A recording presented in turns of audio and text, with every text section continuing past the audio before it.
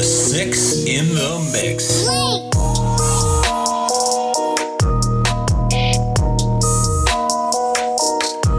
Yo, when this flock comes to talk, pull a chair and prepare. We have six in the mix. When we speak, it's unique. Varied views, no excuse for the news to be void of some fun and the truth.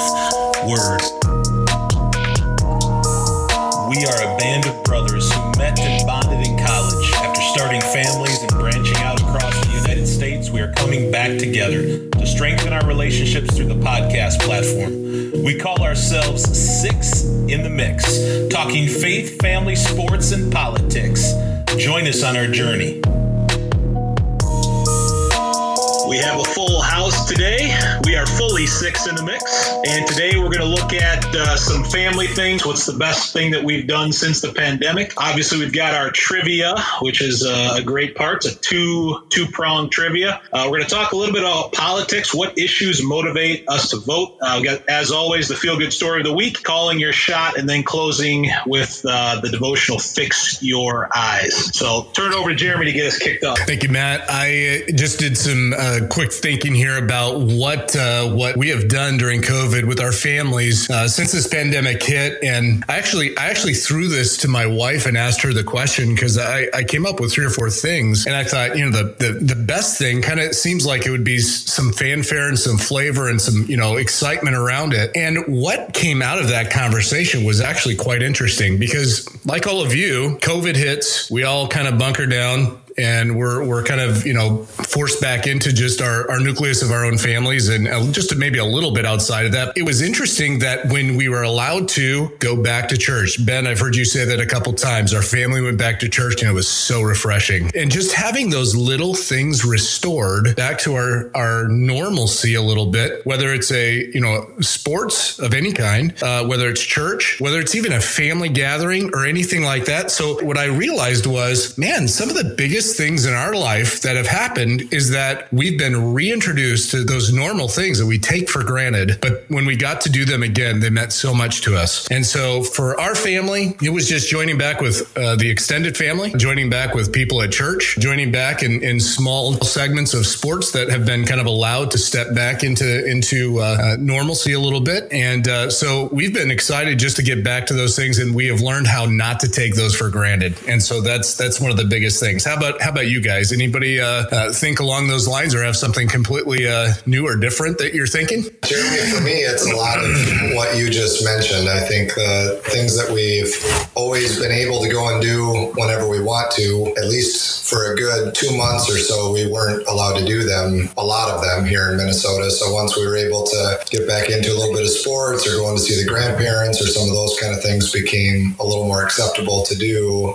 we really relished those moments. I know this summer, my oldest son, it was his first opportunity to play traveling sport. So he played a little bit of traveling baseball that was allowed for a short month-long season. And so it was fun to see him try out his skills kind of at the next level, playing traveling baseball. And really, we enjoyed doing that as a family. Everyone, at least, but the younger brother who thought it was kind of boring going to all those baseball games. But yeah, it was a fun, it's been a fun summer, all things considered. I've read some articles too about people, we just don't take as much for granted and we find happiness in those small moments or the little joys that we have throughout the day have a greater impact on our happiness, which I think is a good thing too, to not take everything for granted all the time. Yeah, that's good. That's good. Anybody else, anything come to mind as your families have gone through this, something that just maybe you did take for granted that now is not? Yeah, my family and I, we went up to Duluth for a day,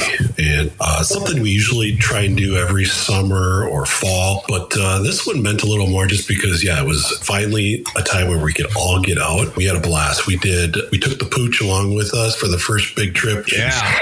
And it was we had a blast. We went up to the North Shore, all the way up to Two Harbors, walked along the shore, and then we did our 2 favorite things, which is to stop at the Rustic Inn, which is just north of Betty's Pies, and pick up pie. Yeah. They've got, Betty's Pies is good, but this Rustic Inn place has the best pies that you've ever had. That name has notoriety all over the place. Wait, you're telling me Betty's Pies is not the best pie place up there? Keep going a little bit further and you'll Rustic Inn, and they've got some amazing pies.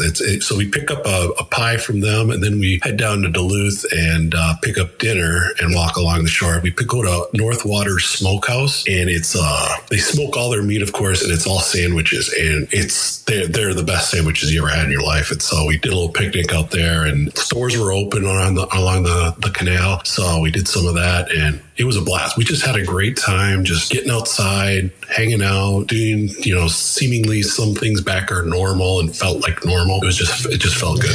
Man, that makes me, feel like I've done nothing with my kids. I haven't taken them on a trip or anything. Now I feel like I got to take our dog and everybody to Duluth, get some pie. I'm curious, what flavor? I mean, what kind of pie did you get? Oh, we got the country apple. They got so many different kinds, but we wanted the apple. And the apple is not too crunchy. They're done nice enough and soft enough, and it's all made on lard, right? The pie crust, so it's all good stuff, right? So it is just that's fantastic. Phenomenal. Did you feed your dog any of the pie or sandwiches? No, we did not feed the dog any pie or sandwiches. The dog made his presence known in Duluth. Every person was coming up to me asking me to pet my dog, and it was embarrassing. My kids were embarrassed. These grown men were literally walking up to this dog asking me to pet this dog. I was just like, you got to be kidding me. We're walking around town. They're like, Argo, hey, it's Argo. The same people that we met. The dog is out of control. Market that thing.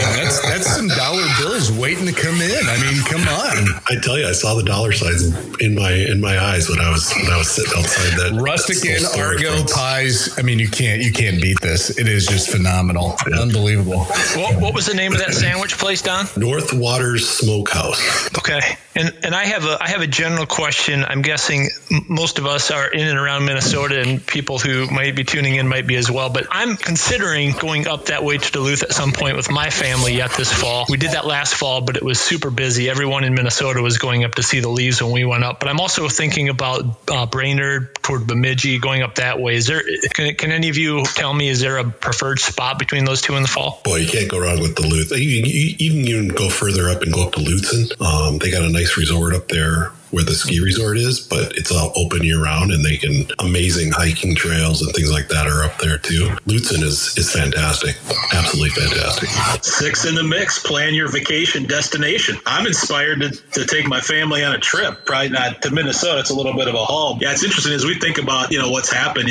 We had like 4 trips that were canceled, 2 to Minnesota, 1 in March and then 1 in August. We had 1 to Kentucky get canceled. And then we had a recent one to New York, just some smaller things. So we've not gone necessarily anywhere either. So definitely, I think probably inspires me to get up to see Niagara. Niagara Falls is only about 2.5 hours away. So we'll do that. But the one thing that the girls did recently, so we didn't go to New York, but one of the activities we plan on doing there, the girls were going to, along with their cousins, make tie-dyed shirts. So that was a cool activity that the girls really enjoyed last weekend. If you guys are looking for something, the girls had quite a lot of fun with that. And then just the activity, we just did it today, but just the weekly Zoom calls with my folks and my brother and his family. It's a great new activity. Ethan, do you have anything to jump in here and add?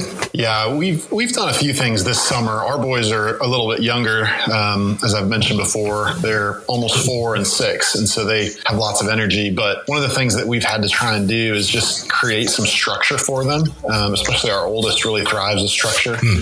Not having school, not being able to go to school every day for months and months during the spring, and then this summer that was just a real challenge for him. And so we tried to create some structure with planning and giving him details ahead of time. So we even bought a handful of new games, and we just decided, hey, 4 or 5 nights a week, we're going to have family game night for half an hour after dinner before bedtime. And so that really became a fun tradition to do dishes, sit down, play some games. Our boys really have enjoyed that and love that. And that's kind of helped us just have some good quality time connecting together. And then the other thing that we were able to do this summer, speaking of travel, was we live in North Carolina. And so the quarantine level lifted just in time for us to be able to take a planned trip to the beach that we had planned with Michelle's family, my wife's family. And so so we were able to spend 6 days at the beach in early June, and the weather was just great. And so we were able to do a lot of fun things. We played mini golf a couple times, which my sons loved.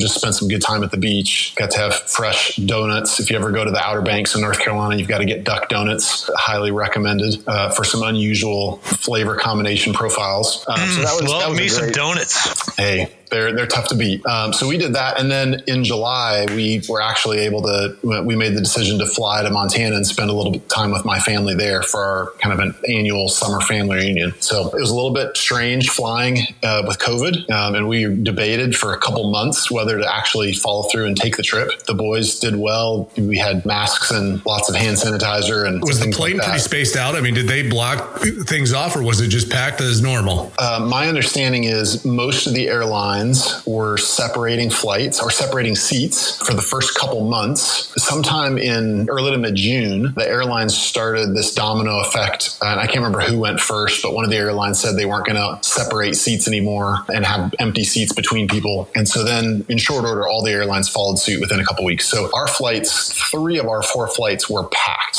almost full. We had one that was probably 75% full. So they were all quite full. But the airlines and the airports, I think, did a good job. It was strange being in the airports because I would say the couple airports that we flew through were 75% less busy than what I would normally expect when I go home. Just a lot fewer flights. The flights were full, but there were a lot fewer flights. But those 2 trips, along with just some rhythms of family walks and family games and stuff, has really helped us, I think, grow closer together and just try and give the boys some great memories in the midst of something that they're young enough that they don't really understand very much of what's going on, but it still impacts them on a daily basis. Going back to the board game front, have you taught your kids how to play Risk yet?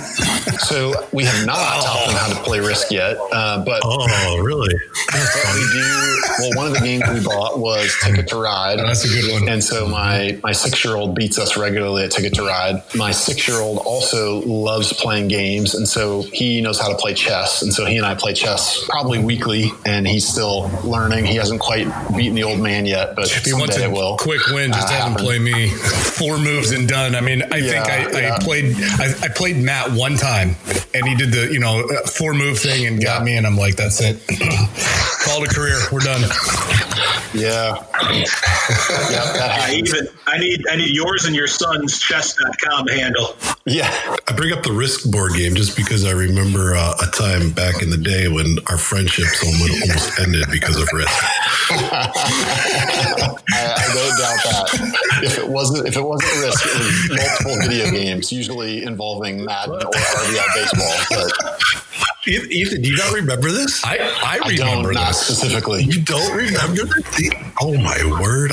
Don, who was involved? Was it you and Ethan? No, we were all at my house for Thanksgiving, in Ohio, and you guys don't remember this. Played Risk, and Ethan apparently left out some important rules that didn't bother to tell us. It went south quick. Ethan's walking away with a W. Of course. Hey, shocker. And sinister. It's all about the wins. I mean, I'm glad you've learned something from Ryan. That's fantastic. Can't argue with that. Well, I was too busy thinking about passing defender receiver. With the Cardinal football, that's the only one I had. That was great. Flat Cardinal football. That was wonderful.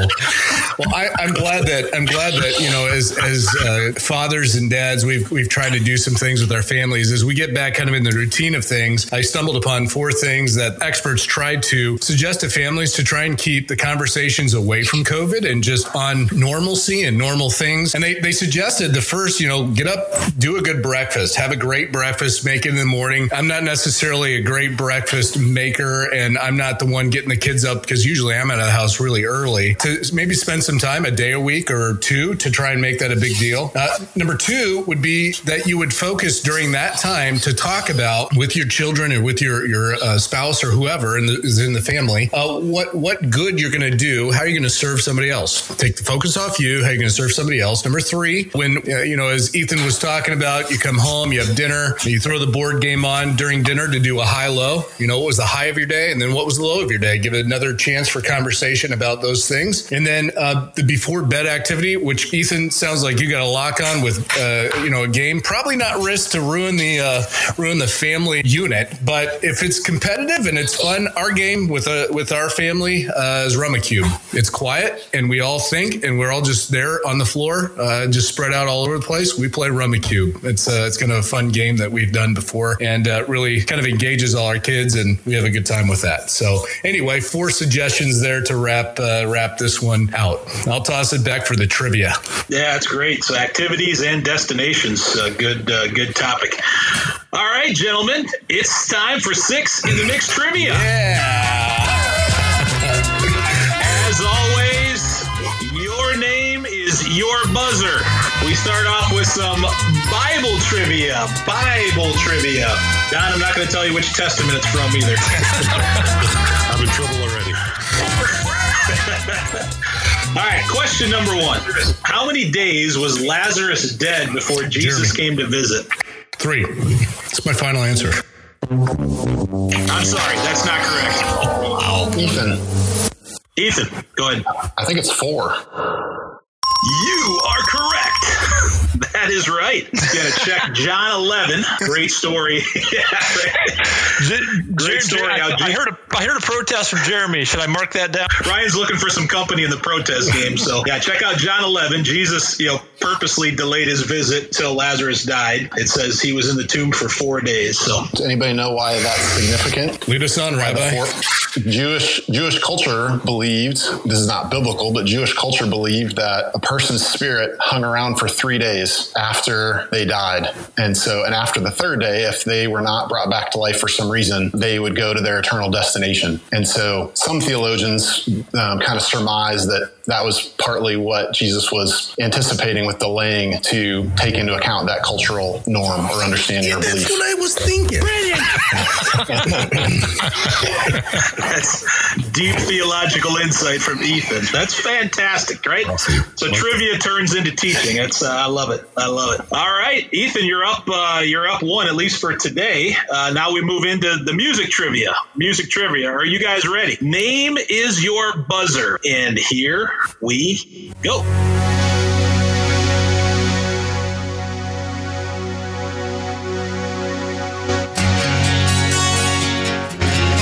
Don.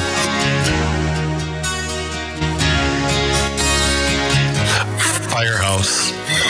Love of a lifetime. Raise the roof. That is correct. Yes. That is correct. Great tune. Oh, man. I got my lighter. One of the best love songs ever written, ever. I just love looking at Ryan shaking his head going, no.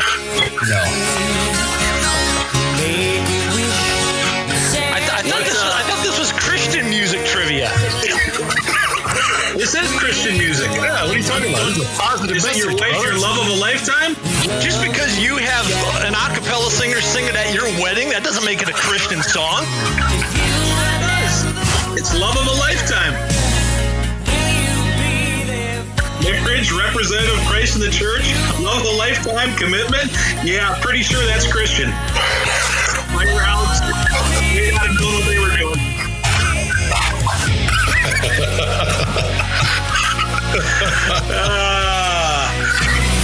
Yeah, good living. Yeah, this was one of my favorites. I heard that when he started playing the song, I knew it right away. But then I felt like, wait, is this only Christian music? Because if I say Firehouse, Love of a Lifetime, I'm going to be like the biggest heretic of all time. I was like, that's what the song is. I couldn't. Yeah, you had that after that's what it is. 3 chords, and you had it's going to come. And this is music from everywhere, guys. This is eclectic. This is absolutely. Right, you got to study your Enya for next week. I mean, you got to make sure you're up on that. Listen to it all. I'm definitely up on my Enya, but it's just really sad to see that even our trivia portion has gone postmodern. That's really disappointing. On a positive note, I might have found an actual tip or tactic to make making a level playing field. So thanks, Ryan, for bring on the 80s. That's it. Go to the 1980s. 99.5 WLOL. All righty. Hey, good stuff. Six in the Mix trivia. Hey, actually, Ryan's got a topic he's going to get us into, so I'm going to turn it over to him. Thanks, Matt. And again, another rousing rendition of trivia, one of our segments that I used to enjoy. But I wanted to talk a little politics today. One of the things I've been struggling with as we head into an election this year is, I tell you, those of us who name the name of Christ, rightly so, we can be disappointed with our current president for different things. And I've seen a lot of people just say, we can never vote for a guy like that. I understand their perspective. When he was running in 2016, the guy drove me crazy. I'll be honest with you. And we have seen as Christians a lot of solid conservative principles come out of him. I didn't expect that. And Christianity as a whole has embraced pro-life as a major driving force to being why they go out and vote the way they do. Typically, Republicans are more pro-life than Democrats. You tend to see a lot more Christian folks vote Republican because of that. But in this day and age, I'm wondering, maybe some of you all are dealing with, I can't vote for the current president because of what he's like. His personality drives me crazy. What issue outside of pro-life do you typically go to in terms of how you make a decision with who you're going to vote for? I'm curious to hear that, because just going back to the pro-life issue for a second, Genesis 9:6 talks about how important life is to God. And he in that verse, the Lord talks that if you take a life, your life is to be taken because of that. And so we know that life is created in the image of God. That is something I'm sure all six of us hold near and dear to our belief systems. But what outside of that motivates you to vote when you head to the polls? I don't know what's going to happen this year. They're talking about mail-in voting, but I'm just curious, what gets you fired up when you hear and see news headlines these days outside of the life issue? I don't know about you guys, but I'm a big fan of whoever gives me spam calls the most in a given couple months, and now spam text messages. That really, really, really makes me excited to vote for somebody. That resonates with you, huh, Ethan? Oh, man, I just love getting random phone calls and spam text messages inviting me to vote for their favorite candidate. Ryan, as I think of your question, when you pose it like this, you're narrowing it down to what issues outside of the pro-life. I see it as issues come and go. They change. There's such moving targets. And from one election to the next, there may be some statics that are there, but it definitely changes. And I guess for me, I look at bigger picture. I look at how a candidate or his party track record is to people of faith, even though it seems like everybody claims that they're, a man of faith, woman of faith, whatever. But, what is that? So I try to look at, the education world, our churches, what's going to happen to that institution, and then just our freedoms in general. Are there going to be freedoms taken away from me or given to me or kept? And as I narrow that down and give myself that perspective, usually a clear front runner comes. And so I try to stay off every single tiny little issue, because if you get bogged down with that, I mean, who doesn't have issues with it? Both candidates on some level. And then I guess left to say, I'm just not going to vote. And I don't want to put myself in that position. I want my voice to be heard. I want to be part of it. And I think that's a biblical response. So I look at bigger picture things. That's just me. One of the issues for me that's very closely tied to the sanctity of life is the sanctity of marriage. That's a big one for me, and their approach to the family. It's interesting, right? Because Trump has been such a polarizing fixture. John MacArthur was talking about politics, and I'm not sure if this was recent or a couple of years ago, but he said, guys, politicians are not pastors. For us to think that they need to act like a pastor, talk like a pastor, it's not. It says, where do they stand on the large issues of morality? What do they uphold? What God upholds? So for me, again, sanctity of life obviously is huge, but right next to that, and probably side by side with it, is sanctity of marriage. That's good, Matt. So I guess the thing that really woke me up was after 9/11, like it woke us all up, the Middle East and the foreign policy that drives our nation. That really woke me up. and I got into a author who writes Christian fiction. His name is Joel Rosenberg, and he lives in Israel right now. He's dual citizenship in the United States and Israel, and he is an amazing author who predicted 9/11 happening. His publisher couldn't believe it, and were like, they were even questioning whether they should even publish his book because it had just happened the way he said it was going to happen in this book, in his fiction book. Of course, he wasn't prophesying anything by any means, but he has a great pulse on the epicenter, the Middle East. And my focus and what I'm interested in seeing in politicians and who's running for president is their foreign policy, because just like the Bible tells us in Genesis, God says he'll bless those who bless you. And he's talking about Israel. And whoever curses you, I will curse. And all the peoples of the earth will be blessed through you. I mean, Israel is playing a major role in our lives and in our kids' lives as they grow up. It's a major part of what's going to be foretold in the end times. And so I think the foreign policy is something I always look at. So Ryan, what about you? I mean, what are the things that you look for outside of pro-life issues? I try to think about Christian thought and what life in a nation that would not be a theocracy would be. So you have an argument that is Christian in nature and an argument that is, you might say, secular in nature. If we stick to the Christian argument and you think about the Romans 13 passage, it doesn't really talk a lot about what the government should, what God's form of government should be doing. But it does say governments are a terror to bad conduct. They should be taking care of people, and they should be punishing those evildoers and rewarding those who are doing right. So those are some Romans 13 principles I try to think about. And so, I mean, I think that plays out this year pretty clearly. Who is for mobs and who's against mobs? It seems like there is a bit more of a distinction there this year. But in terms of if you were to just go to the secular side of the argument, I would go back to the Declaration and I would say, I want the candidate who is all about life, liberty, and the pursuit of happiness. And those three things, they're etched historically in our government. And if you can promote those things, I will give you my vote. But again, I'm pulled with my beliefs as a Christian strongly to life and some of those institutions that Matt had alluded to as well, with marriage as well. So anybody else have thoughts on that? Yeah, I like what a lot of you guys have said. You know, those things are important to me as well. I think talking about Don's topic of foreign policy, it's been interesting to see how polarizing President Trump has been to a lot of the political leaders around the planet.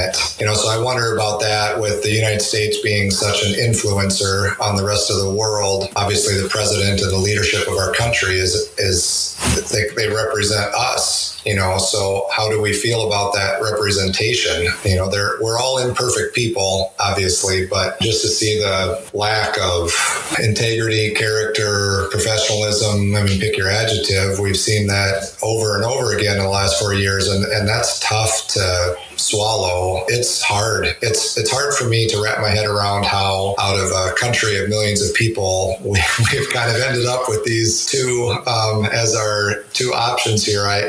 It would be great. I think it'd be fun sometime to get a few more people involved, to have a 3-party or 4-party system that created a little more variety and gave us more options. I also think it'd be interesting to go back to the early days of the country where they would have an election and the runner-up would be the vice president. I think that would be interesting to put President Trump and Biden together in the White House for 4 years and see what came to be after that. That would be interesting. But this was a tough topic for me. I think, you know, like a lot of you have said, those Christian beliefs that we have are really important. But I think Matt makes a great point that if we're looking to our president or our political leaders to be our pastors or to be our Christian advisors, that's the wrong place to look. Chances are it's not going to happen in a fallen world that we're going to have that in political leadership. We do have some great Christian political leaders in different levels of government, but by and large, that shouldn't be where we're looking. And if we're looking to man or woman in general to be our inspiration, you know, that's not the right way to look at it either. So it's hard. It's a complicated thing. There's things to like and dislike about the candidates at every level of government. And, you know, you gotta vote for the person and still be able to sleep at night is kind of where it comes out to me. So I don't know if that answered the question or if I just spoke in circles, but those are some of the things that I debate internally about. Kanye West 2020. Ryan, I have a follow-up to you, and my follow-up question would be and to all of you actually, really, any churches make plans at all or have people within their congregations, your congregations that are represented here, to commission people to and to push people into public offices and, to take those roles, whether it be city councils, just kind of the grassroots in your towns or cities. Is that really on the radar? I'm a little bit pushed into the idea that maybe our churches should take a little bit more of an active role here, because when it comes to some of the scenarios that happen, when it comes to the vote of having somebody on a council or not, or on office or not, we're talking like 300 to 500 votes. It's not always this huge amount, and I understand I'm in a small rural area, and so it's not as big. But to have churches kind of put things, are any of your churches, do they have any kind of platform to kind of encourage that, or is it just kind of business owner, well known, good reputation? Yeah, I think I'm gonna run for an office. I don't know, Ryan. Maybe you can speak to that as well. Yeah, it's a good question. I would say at my church we don't have anything like that.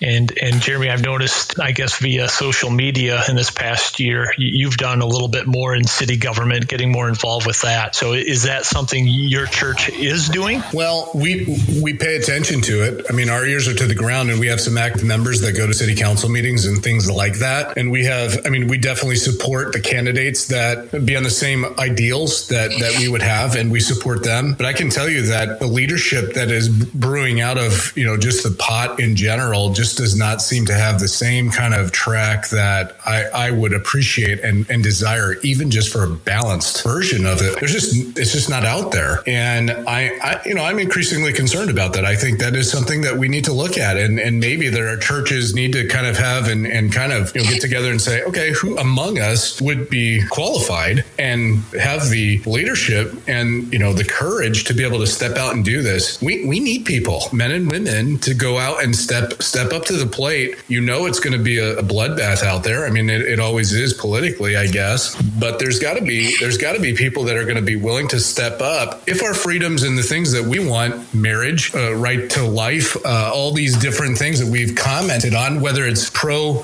Israel or not. It all trickles down to people standing up for these things at the grassroots level. If it doesn't happen at the grassroots, not going to happen at the high levels of DC. Just not going to. So I guess maybe that's something that we need to pray about and just consider what we can do locally, but then what God would have us to do maybe in our lifetime, or maybe pray for one of our children as they are developing into godly young people that have a backbone and courage enough to be able to stand up and do these things. It's just something that's been on my heart. Just after I got married, I was, trying to decide what I was going to do with my life. And, it's like after student teaching, I was like, man, I'm not teaching. That's crazy. My wife and I were at a Michael W. Smith concert. He mentioned this book. It's called Roaring Lambs. This is back in 2000, right? Roaring Lambs. And it was a book written by a friend of his whose name is Robert Breiner, who is a Emmy award-winning television producer and also happens to be a Christian. His book is called Roaring Lambs, A Gentle Plan to Radically Change Your World. It's the idea of what if Christians were also, instead of just pastors, missionaries, what if they're producers? What if they're movie writers, movie directors? What if they're politicians?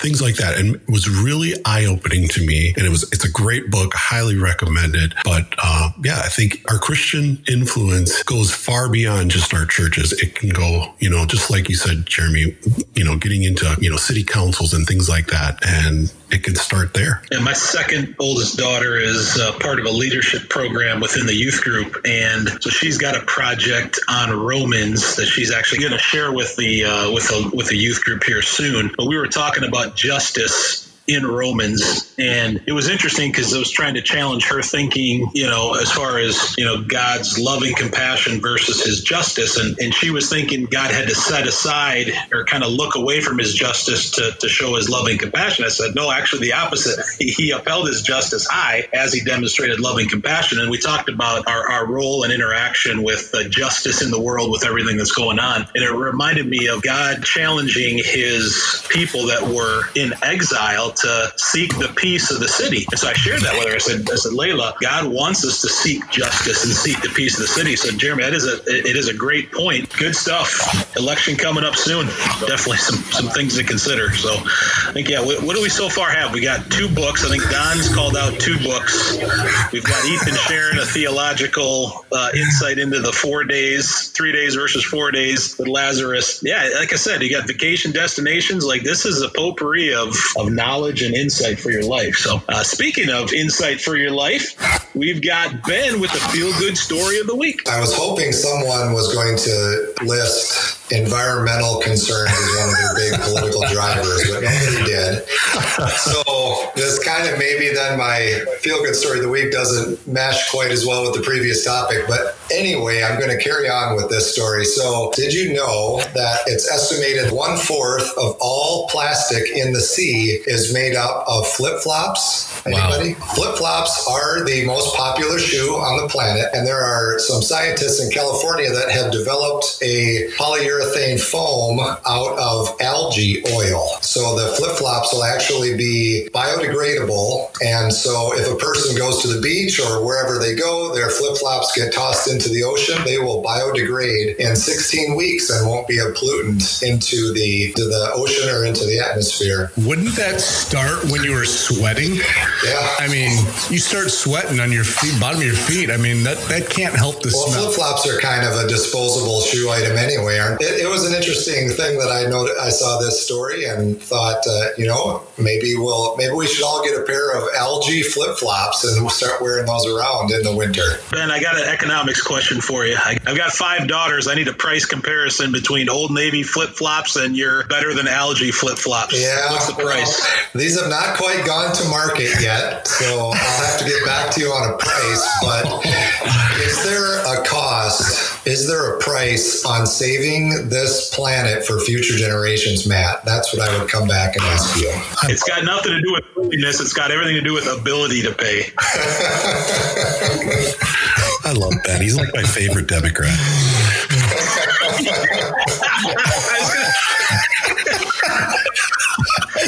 What are you and AOC doing later? Listen, if my flip-flop doesn't have a bottle opener on the bottom of it, I don't know if I That should be like the new logo of the new Green Deal, or the Green New Deal, like an algae flip-flop. Like, walk a mile in the algae shoes or something like that. So yeah, they might disintegrate by the time you get the end of the mile. Well, like Schaefer said, if you got sweaty feet, man, they might biodegrade while they're on your feet. That'd be a lawsuit waiting to happen. I stepped on a sharp piece of glass because my flip-flop dissolved 2 steps ago. So, no, good stuff. Thanks for helping us love the earth. All right, moving on. Calling your shot, Ryan. Yeah, I just wanted to provide our next opportunity to recommend or call what we think is the best. But before we do that, I want to just do a quick update on what we've talked about already and see where things are standing. So the first time we did this, wait. Hey, Jeremy, do you have your secondary spreadsheet that's going to verify the veracity of the first spreadsheet? I'm in my office and I have it on my nightstand at home. So I'm going to write it down again and I'm going to make sure that we check this because emails are going out if it's not. I love that it's on his nightstand. It's right there, man. We said high security. It's got to be in a watched place. Even though you're not there right now. Yeah, hey, that's all right. I just want to go through what we've already discussed. So the first question was, will the Twins win their division? Across the board, we had all yeses. And what I did, I thought this was going to be kind of interesting because several of us were right in the same general area. We went out further to say this is how many wins we think they're going to have.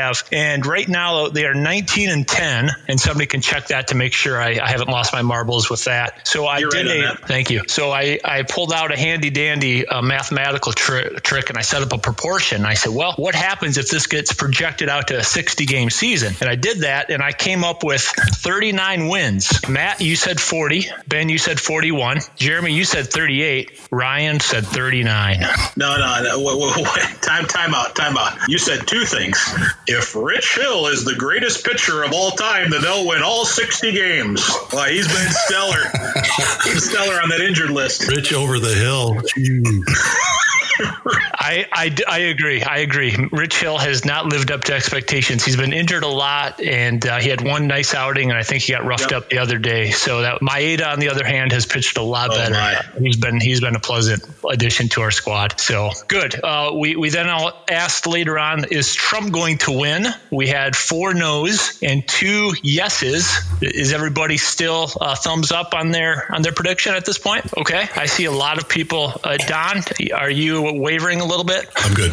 You're good. Okay. And then we asked, will the NFL have a full season? And we had, again, a bit of a mix with that. 2 yeses and 3 no's for that prediction. And so how are we feeling with that? Anybody have a change of heart? I think I missed that vote. So if I can add now, I'd say no, I don't think they're going to get through a full season. And I'll clarify that by saying, I think just like Major League Baseball, some teams are going to have some outbreaks and they will have to cancel games and they won't be made up. And so I would qualify that as not a full season. Fair enough. I'll put you down. And on top of the outbreaks that they might have, there are going to be a rash amount of injuries that are going to happen with no preseason. The first month of football is just going to look awful. Yeah, we'll see what happens. I hope we can get a season in for some normalcy. Last time around, we all shared our favorite hymns. It was going to be interesting to see if any of us had the same hymn as another one of us, and that didn't turn out to be the case, though I was very close to picking Ben's hymn as well, Wonderful Grace of Jesus. So that takes us to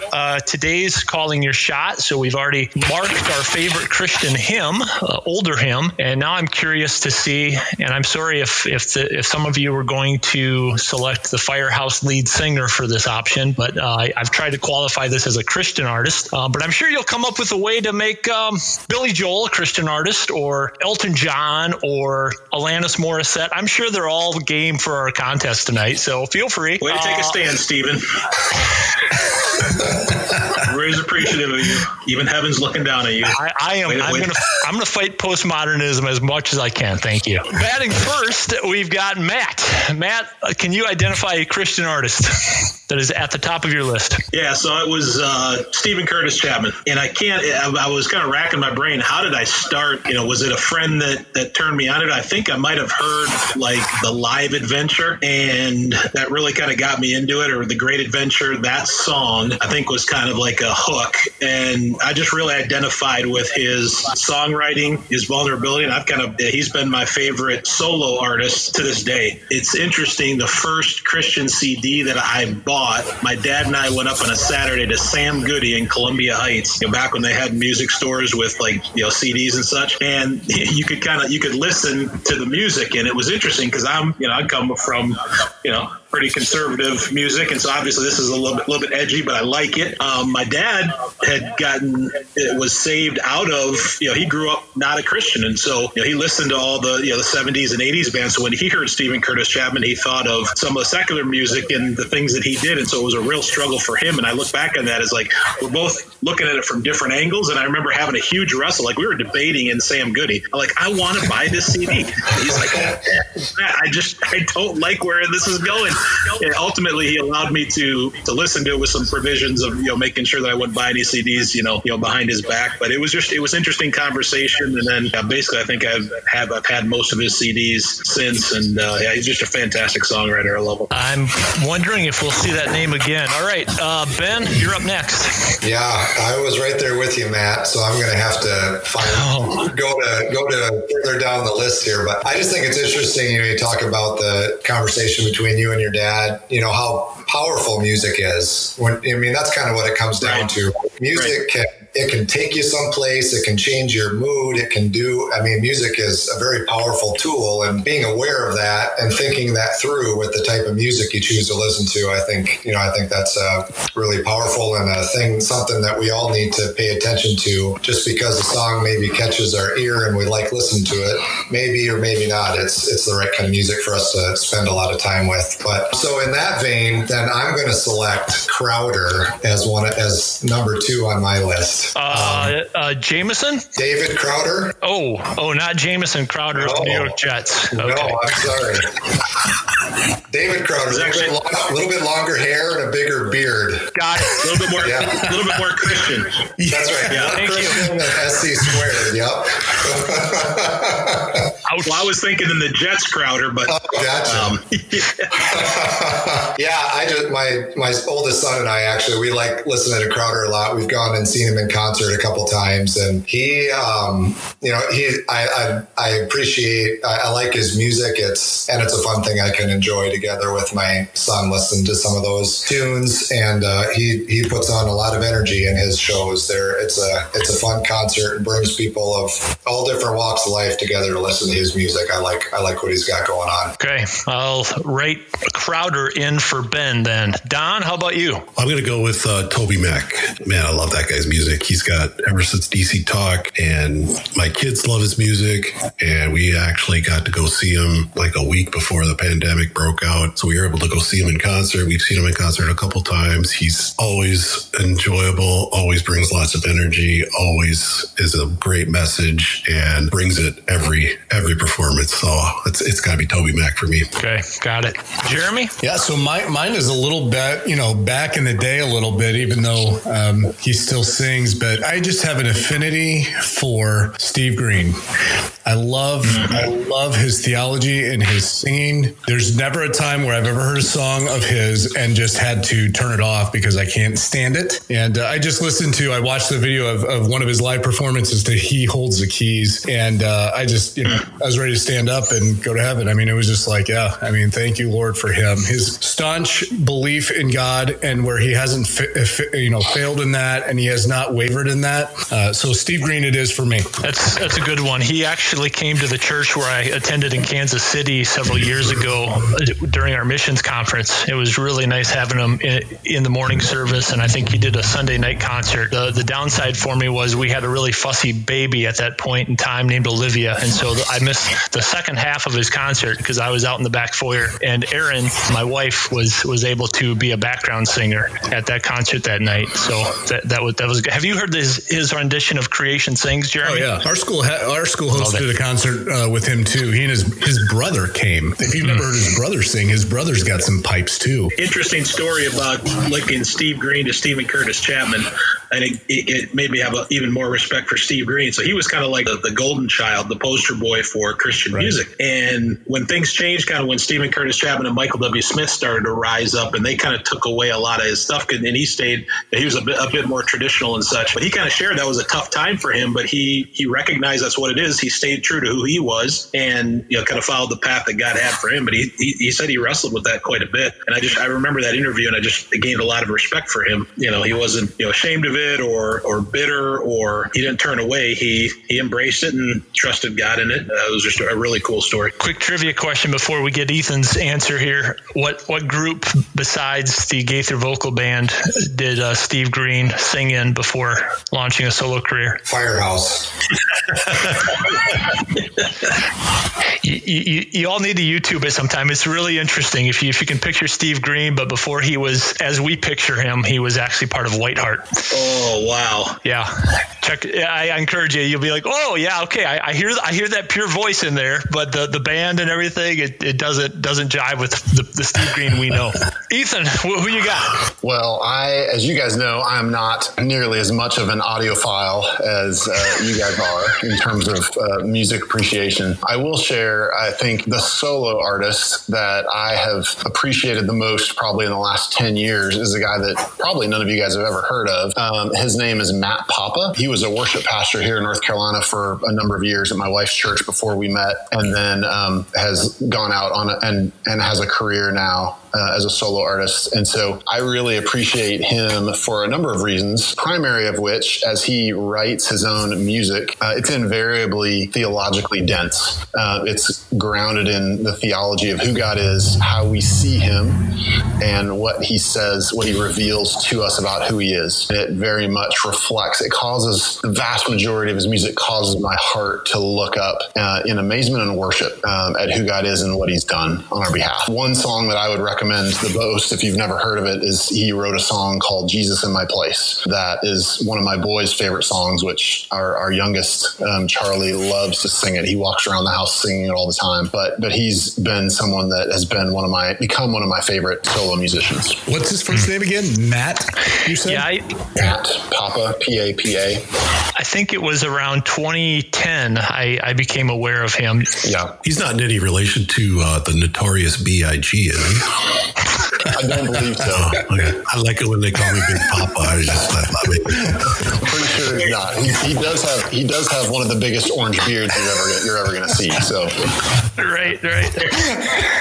Leave it to the captain. Eames goes deep. Don just brings it in. Here's what's real. That's a good response. I wasn't expecting that, but yeah, I understand your answer there, Ethan. So I'll pull up the rear here and I will share my favorite. And I thought maybe there was a chance Matt might have the same one, but it turned out he does not. So mine is Larnell Harris. Yeah. So second.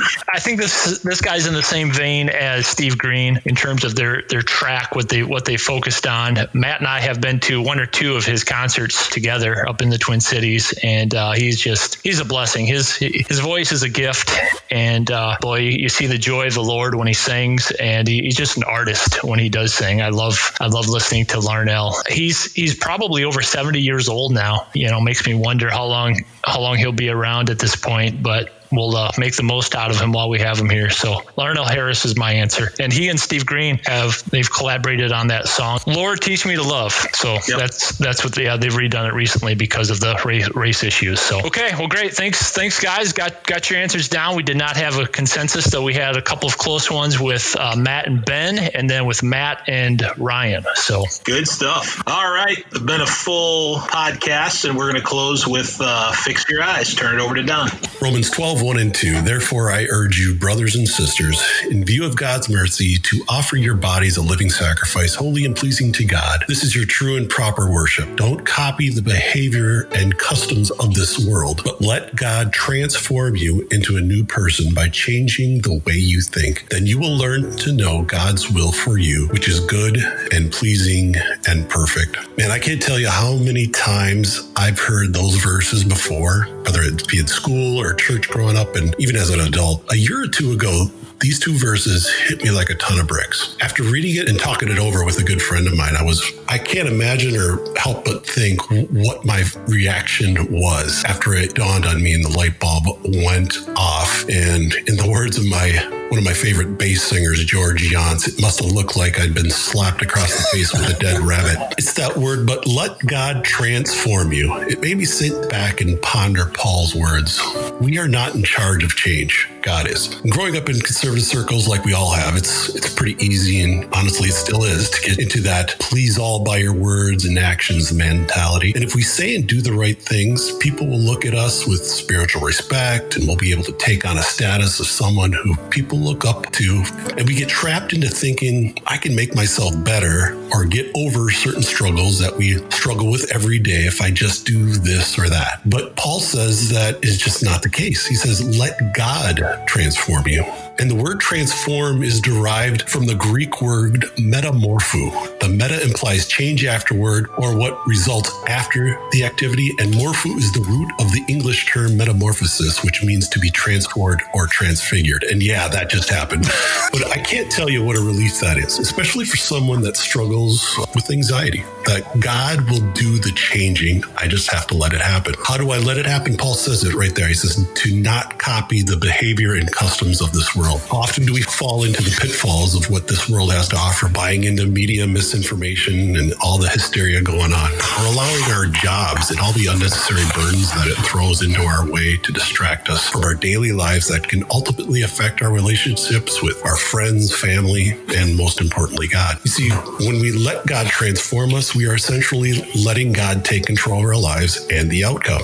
And well, for me, that's downright scary, right? I mean, that goes against our human nature to be 100% vulnerable and allow change. I mean, real change to happen. About 4 years ago, my youngest daughter and I took on a project. She saw a 9-year-old build a computer on YouTube and was like, I can do that. And so seeing an opportunity for a teachable moment, I'm like, okay, yeah, let's do it. And we researched the parts and watched hundreds of videos on how to build a PC. We learned about motherboards, CPUs, GPUs, PSUs, RAM, SSDs. I mean, we were totally geeking out and having a blast. And then it came to the time of actually building the thing, and we just spent way too much money on it. Now this was the real test. We had to put it all together and turn it into what we hoped worked, a functioning computer. We did everything we were taught, and it came time to push the power button. We were so nervous, and man, I mean, just to turn the power button on, you had to make sure it was connected to the motherboard correctly, and we were all freaking out just to touch the stupid thing to fear it would blow up and burn down the house. Well, she made me push the power button, and being a good dad, I was like, all right, I'll take one for the team. Let's go. Let's do this. You could literally cut the tension in the dining room with a knife. When mom was taking a video with her phone, hoping to make $10,000 on America's Funniest Home Videos, it was intense. I pushed the power button, the light on the button lit up. I was like, oh, that's a good sign. And all of a sudden I heard the whirring and, we were all still alive. And then we watched the monitor. And it felt like an eternity, but we finally saw the boot screen appear and we were dancing around like we had just won the Nerd Hole Championship. So then the next step was we loaded up a pirated version of Windows because I've saved some money and I shouldn't say that, but next thing you know, we got our first computer built. Now, fast forward to last week, we just completed our third build and in preparation for distance learning. At least that's the excuse we told mom in order to let us build another PC. But this thing is sweet, But you see, looking at all those parts on the table when we were getting ready to build that thing, and when it was correctly assembled, it was going to result in this 3600, 4000 megahertz, 64-bit processing, 122 FPS gaming, distance learning machine. And it seemed highly unlikely this was going to happen. But I tell the story because the computer is like us, right? Sometimes you have to start putting the pieces together and the computer can't build itself or fix itself. It needs an operator. And when assembled, it's capable of doing just what it's been programmed to do. It's easy to get into the mindset that change starts with us. But Paul tells us that transformation starts and ends with God. When we are in his word daily, surrounding ourselves with Christ like friends and fellowshipping with the church, even during a pandemic, surrendering ourselves and all our inhibitions over to the one who saved us, that is when we can experience that type of transformation Paul wrote about in Romans 12:2. And as a result of this transformation, Paul says God will change the way we think and we'll learn to know God's will for us, which is, of course, what he promised. It's going to be good, pleasing, and perfect. And I know that for myself, that's such a relief. I just need to do some of the simple things and God will take care of the rest. Now, if it was that easy, of course, this would be a much different world. But just like the fake quartet of For Him saying we need to get back to the basics of life, those basics are told will result in transformation. So I'm thankful I serve a God who not only created us in his image, but will also transform us and use us for his purpose. And 2020 is half over. The next half of the year will surely be crazy and can't imagine what's going to happen in these next few months. So I challenge you, don't drift into that chaos and corruption of this world that will no doubt swallow you up in it. Rest in God's everlasting arms. Take time to read his word. Try to surround yourself with all that's pure, good, and right, because then God will transform us into one of his own, and that is a child of God. Amen. That will preach. Good word, Don. Good word. That'll wrap it up for episode 7, 6 in the Mix. This was recorded on August 23rd, 2020, and I'm enjoying this, gentlemen.